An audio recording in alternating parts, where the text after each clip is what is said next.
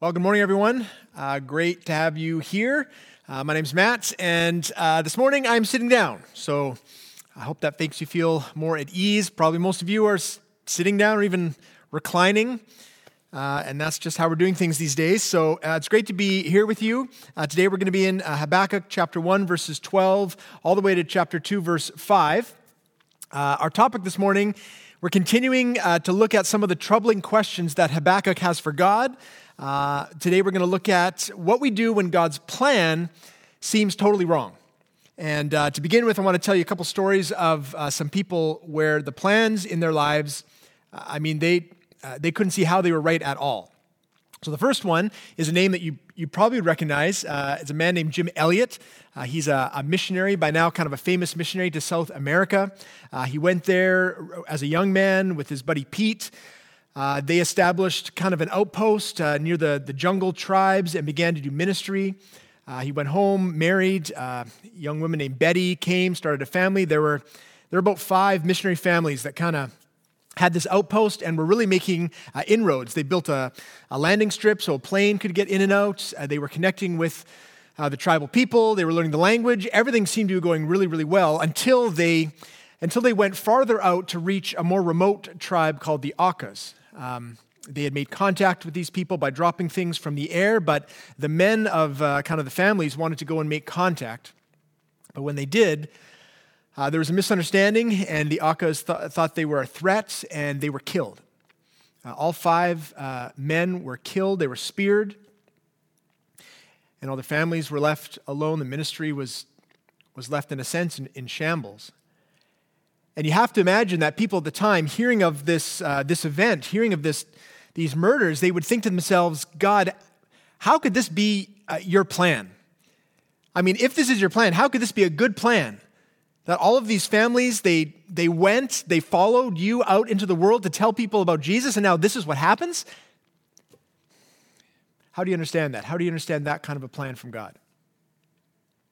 The next story is about a guy you probably have not heard of. His name was Guido de Brès. He was part of the Reformation, kind of in the mid-1500s, lived in Europe. He was a pastor, theologian, and he was one of the guys who helped the people of the day to really connect with the true gospel, taught that we are saved by grace, not by works, that it's our faith in Christ that saves us. It's not our connection to the church. It's not anything that we do. He taught a lot, preached a lot, but he was also aggressively persecuted by the Catholic Church a lot. He and his family, his young family, had to move from town to town, country to country, trying to find somewhere that was safe. Eventually, they caught up with him. Someone he knew betrayed him, told him where he was. He was arrested, and he was sentenced to die by hanging. They made him climb up a ladder, and then they pushed the ladder, and he fell to his death. Just imagine what he was thinking in the cell, awaiting for his execution. Thinking, God, what is going on? I mean, you know that my whole life is devoted to you, that everything I teach, everything I write is so that people will know more about you. God, how can this be your good plan for my life? How do I understand these events that are coming from you, you who are good, you who are holy? See, this question of God, is this really your plan? Is this really what you were doing? This is something that most of us have asked at one point or another, whether we believe in God or not. I mean, everyone asks the question of why? Why, God? Why is this happening? But especially for those people who know God, because Jim and Guido, they knew God really well. They knew his character, they knew his actions in the past, but still his actions in the present must have left them wondering, and the people around them wondering, God, how do we understand this? Our sermon series is about these kinds of questions, questions that Habakkuk asked thousands of years ago. Now, some people have questioned me about the pronunciation of Habakkuk. I got a lot of pushback. Some people say Habakkuk.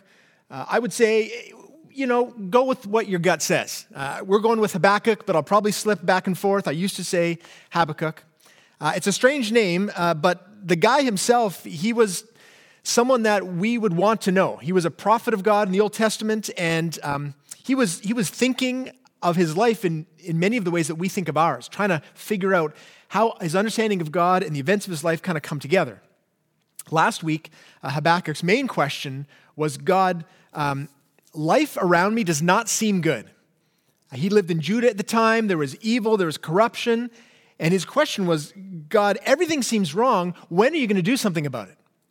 When are you going to put a plan into place to make things right? And God answered. We looked at this last week. His answer was, I am doing something. I do have a plan. In fact, the plan that I have is so amazing. If you understood it fully, you would be astounded by it. And so God told him his plan. He said, my plan is to judge the wickedness of my people by bringing the Babylonians, this evil, violent empire, to come and conquer his own people, to judge them for their sin. God said to Habakkuk, that's my plan. Now, not surprisingly, Habakkuk was not satisfied with that answer. In fact, it prompted in him more questions. And that's really our focus today, because his questions were now not so much about life around him as he sees it and like seeing the wrongness of it, but now his question was, God, but your plan also seems wrong. That's what we're going to focus on. What do we do? How do we understand it when God's plan seems wrong? And we're going to look at it from 2 points of view. First Habakkuk, and then from God. From Habakkuk's point of view, as we're going to see, he thinks that the problem with God's plan is that there's divine inconsistency, is the best way to say it. That there's a good God, he knows God to be good, but the plan is evil. It certainly uses evil. And so there's inconsistency between who God is and what he's doing. That's what Habakkuk says is the main problem, divine inconsistency. And here's how he outlines it. I'm going to read the first few verses again, Habakkuk chapter 1, starting in verse 12. This is Habakkuk speaking to God. He says, are you not from everlasting, O Lord my God, my Holy One? We shall not die. O Lord, you have ordained them as judgment. He's speaking about the Babylonians. And you, O Rock, have established them for reproof. You who are of purer eyes than to see evil and cannot look at wrong, why do you idly look at traitors and remain silent when the wicked swallows up the man more righteous than he? So you can see right away what Habakkuk is zeroing in on is the source of the wrongness as he sees it. He's pointing out the apparent gap between who God is, what he knows him to be, and what he's doing. The language that he uses to describe God is, he says God is everlasting, God is holy, God is a rock, God is pure, all these good things about the character of God. But then about God's actions, in verse 13 he says, why do you idly look at traitors? Why do you remain silent when the wicked, that the Babylonians, swallow up the man more righteous than he? That's the people of Judah. Habakkuk's saying, God, how am I to understand this obvious inconsistency about who I know you to be and what you're actually doing in my life? And that's a plan that I think many of us have asked, especially if we have tried to live a life of faith. There are times where we say, God, I believe in you, I know who you are, and yet the things that are happening, I just can't understand. One of the main times in my life for Dawn and I where this happened, where we really felt this tension, was when we transitioned from my career as a teacher to then into ministry. This happened over the course of a few months, really half a year, where I was teaching at a school near our house, loved teaching. We're involved in church. Willingdon was our church at the time. And yet we began to have a sense of God's leading, that we should be in ministry full time. It began with Dawn, who felt this kind of unsettledness. She began to pray about it. I began to pray about it. We talked to people about it, talked to each other, and we came to a point of real peace and even conviction that this was right for us. This is where God was leading us. We were very excited about it, actually, which is why when we began to take our first steps down that road, we were totally caught off guard by the turmoil that it caused. And the way that it happened, the thing that kind of really caught me off guard in the moment was in the very last meeting. We had been talking with Willingdon Church about being on staff there. In our final meeting with the elders, where they were going to sort of approve us in this position, I came out of that meeting and I just felt so blessed, so encouraged. I felt like, man, God was with us. This is exactly what we thought would happen. They approved me to be in the position, which was one thing, but just being in there, I really felt the presence of God. Dawn's experience was totally the opposite. I mean, she came out of there and she felt like we had made a huge mistake. Even though they had said yes, she felt kind of examined and nervous and worried about things. She felt like this whole trajectory for her life was now wrong. She was saying we shouldn't go into ministry. And more than that, she was saying, I think we need to move churches. And I couldn't understand what was going on. Later, I came to realize that she was undergoing a form of spiritual attack that was amplifying the fears and doubts that were sort of there in Dawn's heart, but bringing them up, and she was feeling them with such intensity. And the result was that all of a sudden we were not on the same page. And it brought incredible conflict between us, tension in terms of what do we do? We're already starting down this path. Do we keep going? And I just remember thinking and praying, God, what are you doing? How can this be your plan for us? I mean, we were following you. We were doing the thing that we felt called to by your Spirit. We want to serve you, and now this is what's happening? I couldn't understand it at all. Everything seemed wrong all of a sudden, and this is exactly what Habakkuk is feeling like. I mean, he's looking at the world around him for one thing, and then looking at now God's plan to deal with the wrongs of the world and saying, this seems wrong. Your plan seems even worse than what was going on to begin with because there was evil and there was corruption before, but now there's going to be even more. I mean, the Babylonians are horrible. In fact, he paints a real vivid picture of how wrong God's plan is. It's almost like he's trying to show God, just help him to understand what his plan means. So he gives this picture of the people of Judah like fish. And the Babylonians are like these merciless fishermen. And so here's how it reads. This is verse 14. He says to God, You make mankind like the fish of the sea, like crawling things that have no ruler. He, that's the Babylonian, he brings all of them up with a hook. He drags them out with his net. He gathers them in his dragnet, so he rejoices and is glad. Therefore, he sacrifices to his net and makes offerings to his dragnet, for by them he lives in luxury, and his food is rich. Is he then to keep on emptying his net and mercilessly killing nations forever? You see kind of the crux of what the problem is and God's role in it. You see both of those things. First of all, Habakkuk makes it really clear that, God, you're responsible for this. I mean, verse 12, he says, O Lord, you have ordained them. You've ordained the Babylonians as judgment. Verse 14, you make mankind, Judah, the people, like the fish of the sea.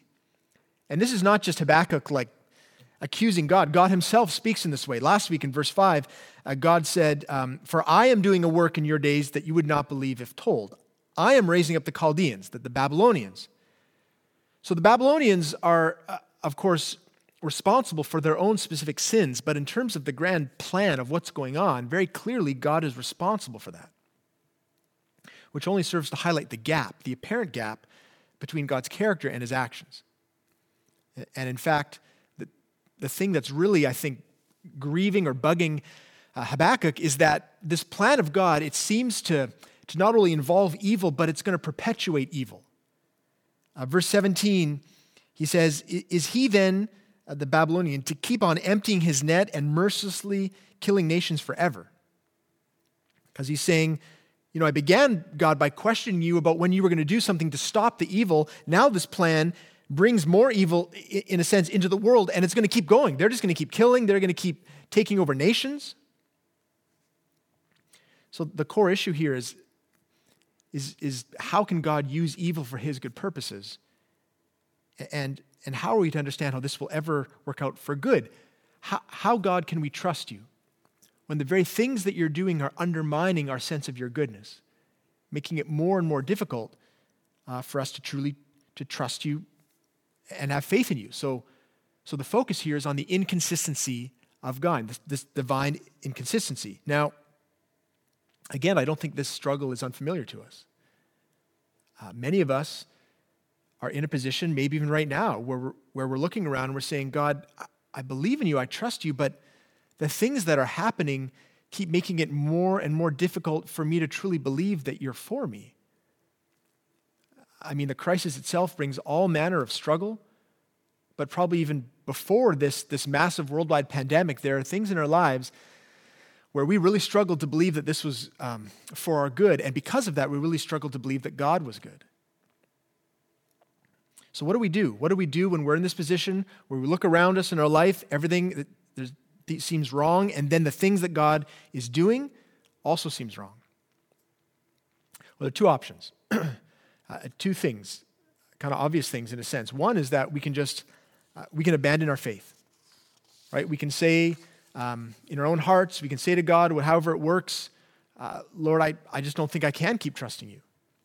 I'm going to read my Bible less. I'm going to pray less. I'm going to get to the point where I'm trusting in other things because I can't reconcile what you're doing with who you say you are, and I just can't trust you anymore. But the second thing we can do is to step out further in faith, to wait on God, to continue to pray, to continue to look for wisdom, to ask for insight, to find some way to continue to trust in God for who he says he is, even in the midst of the difficulty. And that's what Habakkuk does. In fact, he pictures himself on a watchtower. I'm not sure if he actually was on a watchtower, but this is the image he gives. Here's chapter 2, verse 1. He says, I will take my stand at my watchpost and station myself on the tower and look out to see what he will say to me and what I will answer concerning my complaint. Now, if you've ever waited on God for an answer to something or for a difficulty that you want to get figured out, and there's been a season where you haven't heard from God, you know that waiting is difficult. I mean, waiting is one of the most difficult tests of faith. Waiting is hard for anyone. I'm not sure if you remember, there's a song by Tom Petty, passed away a few years ago, but he has this song called The Waiting. And the chorus begins, the waiting is the hardest part. I don't think he was talking about God. He was probably talking about a woman. But it's true. Waiting is always difficult. The waiting for someone, and certainly for God, is the hardest thing because day in, day out, nothing has changed, probably. It may be that in your life right now, there are things that have not changed for months or years, and you're so tired of waiting. You're wondering if God will ever answer. What we see in the Bible is a consistent affirmation that to wait on God is a blessed thing, is a good thing, and that as we wait, God will answer us. Habakkuk had the unique opportunity to hear from God. I'm not sure how long he waited, but he heard audibly from God. And what God said in his answer brought a lot of needed insight. In fact, when God answers Habakkuk about this whole issue of the wrongness of life and the wrongness of his plan, God looks at it from a completely different point of view, a completely different angle. See, instead of the problem being a divine inconsistency, what God says the problem really is human short-sightedness, that we can't see the plan for what it truly is. See, Habakkuk said, look, God, your plan is not good. God says, no, the plan is good. It's just that you can't see it fully. You can't see the end of that plan. So here's God's response. Verse 2, it begins this way. The Lord answered me, write the vision, make it plain on tablets so he may run who reads it. Now, this is interesting because what God is basically saying is, look, Habakkuk, before I tell you the answer, you need to get something, you need to write this down. And he says, don't just get like a scroll, because scrolls, they can be, eaten away, they can degrade. What you need is a stone tablet. That's how important this answer is. You need to etch in stone the vision, the plan that I'm about to give you, because people for years from now are going to want to read it. So you need to make sure that it's going to last, which is kind of true. It's kind of what we're doing now. So what is the answer? Here's verse 3. God says, for still the vision, that's like the plan, the vision awaits its appointed time. It hastens to the end. It will not lie. If it seems slow, wait for it. It will surely come. It will not delay. So God basically says, look, it's not that the plan isn't good. It's just that it's not finished. Now, it's not going to be late.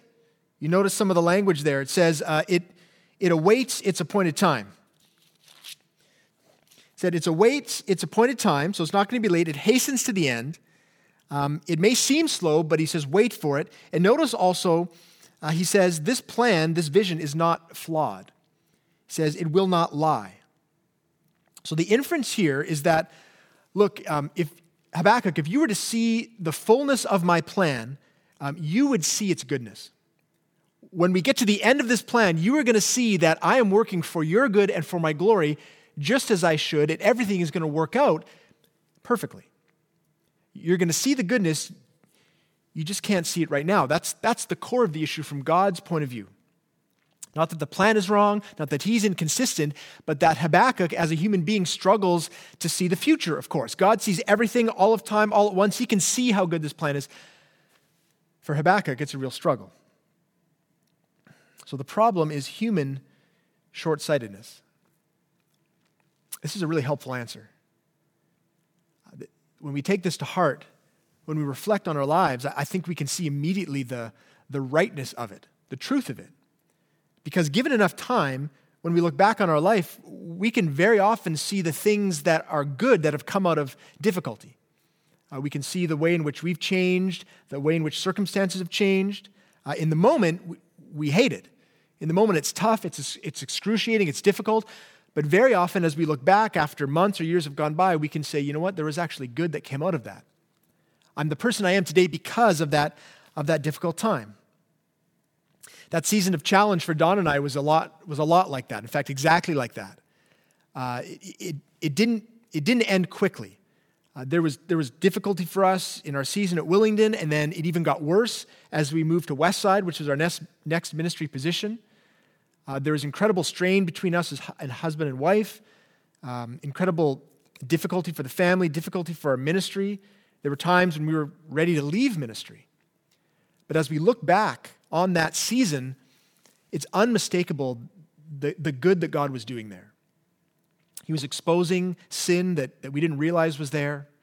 He was exposing areas where we weren't really trusting him, where we were finding comfort in other aspects of our life. He was revealing to us the true nature of faith and what it really means for me to love my wife and for Don to follow me as a husband. As we look back, we see that time as essential for preparing us for the ministry that God has for us now. In the moment, it was horrible. But in time, we see the goodness of it. Now, the challenge of seeing life this way and accepting this is that in the moment, we can't see the end. But the end clearly is where we can fully evaluate any plan. In fact, it's only by the end of the plan that you can really decide, was this a good plan or not? In the middle, very oftentimes, things seem crazy. Things seem like they're not going to work. Things seem like they're going off the rails. But by the end, if it works, then we say, man, that was a good plan.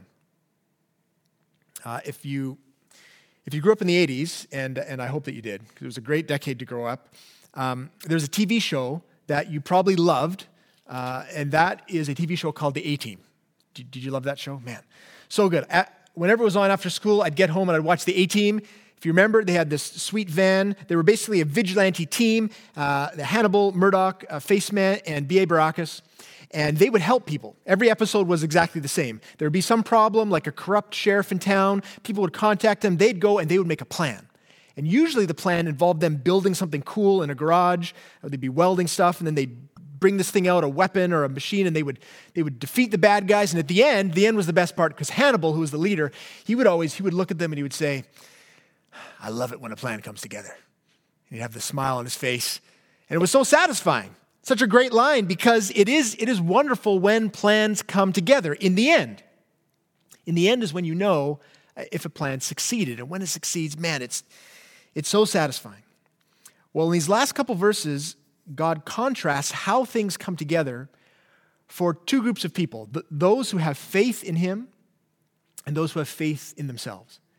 And he kind of ties the through line for the faith that we have, whether we trust in his plan and in him, and then where that ends, if we do or if we don't. So here's verse 4 and 5, last verses for this morning. He says, behold, his soul is puffed up. This is the Babylonians. His soul is puffed up. It is not upright within him, but the righteous shall live by his faith. Moreover, this is now talking all about the Babylonians. Moreover, wine is a traitor, an arrogant man who is never at rest. His greed is as wide as Sheol. Like death, he is never enough. He gathers for himself all nations and collects all his own peoples. See, the contrast there is very clearly. Babylonians, they're puffed up. They're not upright. They're arrogant. intoxicated with wine and with themselves. They have faith, but they have faith in themselves. They have faith in their military strength, in their might, in their power to go in and conquer any nation. That was where they felt settled. And the thing about the Babylonians is in the moment, man, that seemed like a good plan.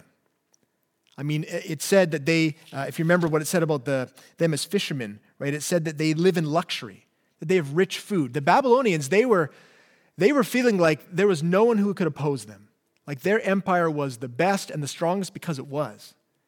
In the moment, it seemed like they had every reason to trust in themselves.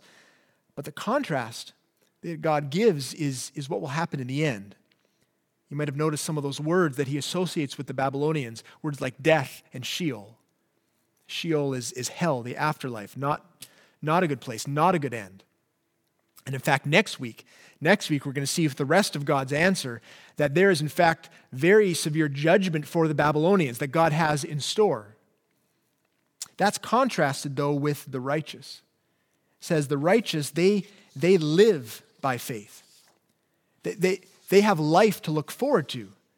And in fact, that's what God is calling Habakkuk to do, to live by faith, to trust in him, to trust in his plan, even if in the moment it doesn't seem good. Now, you might push back a bit on this.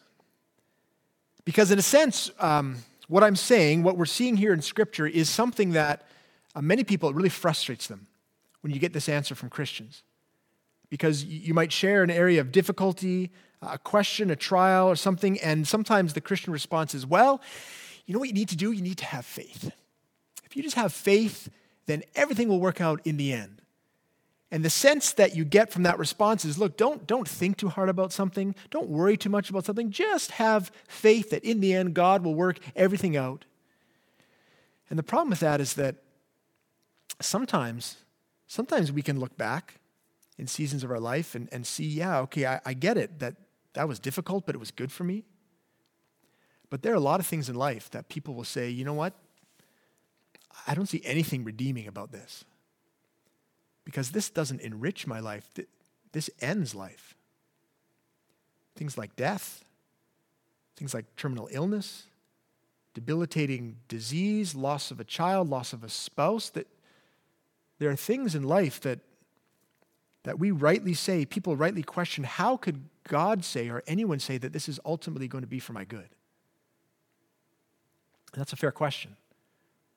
That's a question that we need to be able to respond to well in light of what we see here. And there's a couple things that should be said. Firstly, we need to be very, very careful that simply because we might understand and believe in the sovereign hand of God, being in control of all things, good and evil, that doesn't mean that we understand specifically what good might come out of a situation.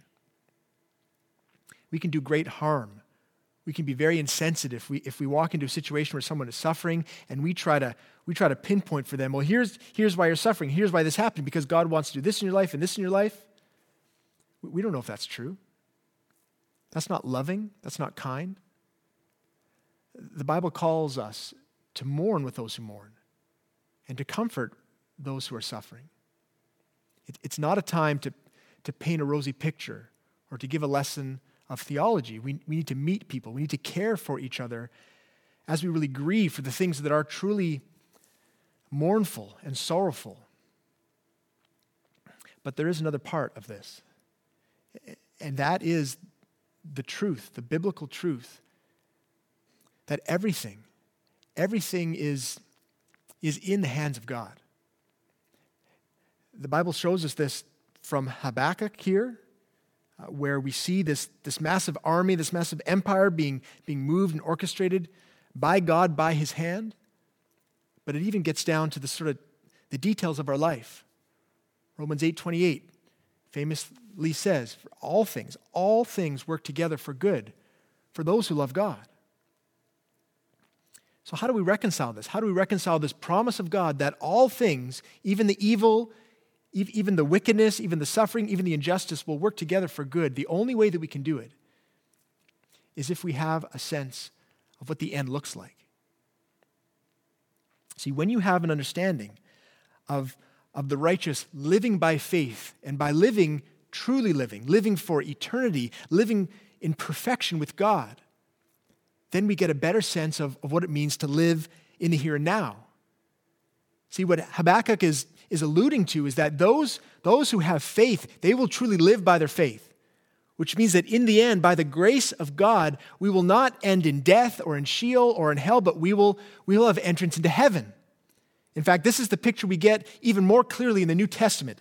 On the other side of the cross of Jesus, we see what this might look like. But look at 2 Corinthians chapter 4, verses 17 to 18.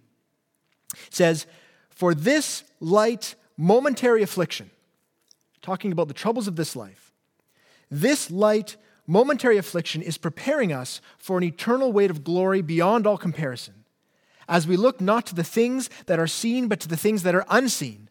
For the things that are seen are transient, but the things that are unseen are eternal." See, what this is saying is that Habakkuk was wrong. The real issue here is not divine inconsistency. The real issue is our short-sightedness, is the fact that it's so difficult for us in our sin, in our limited humanity, to be able to see the big picture of what is to come. Because if we could see the big picture, we would know the glories of heaven that are coming for us. And those wonders and glories of being in the presence of God, of living a life each day that is free from fear, free from shame, where there are no more relational breakdowns, no more diseases, no more threats to our life emotionally or physically, where we have the joy of perfect peace with all the people in our lives and with God himself.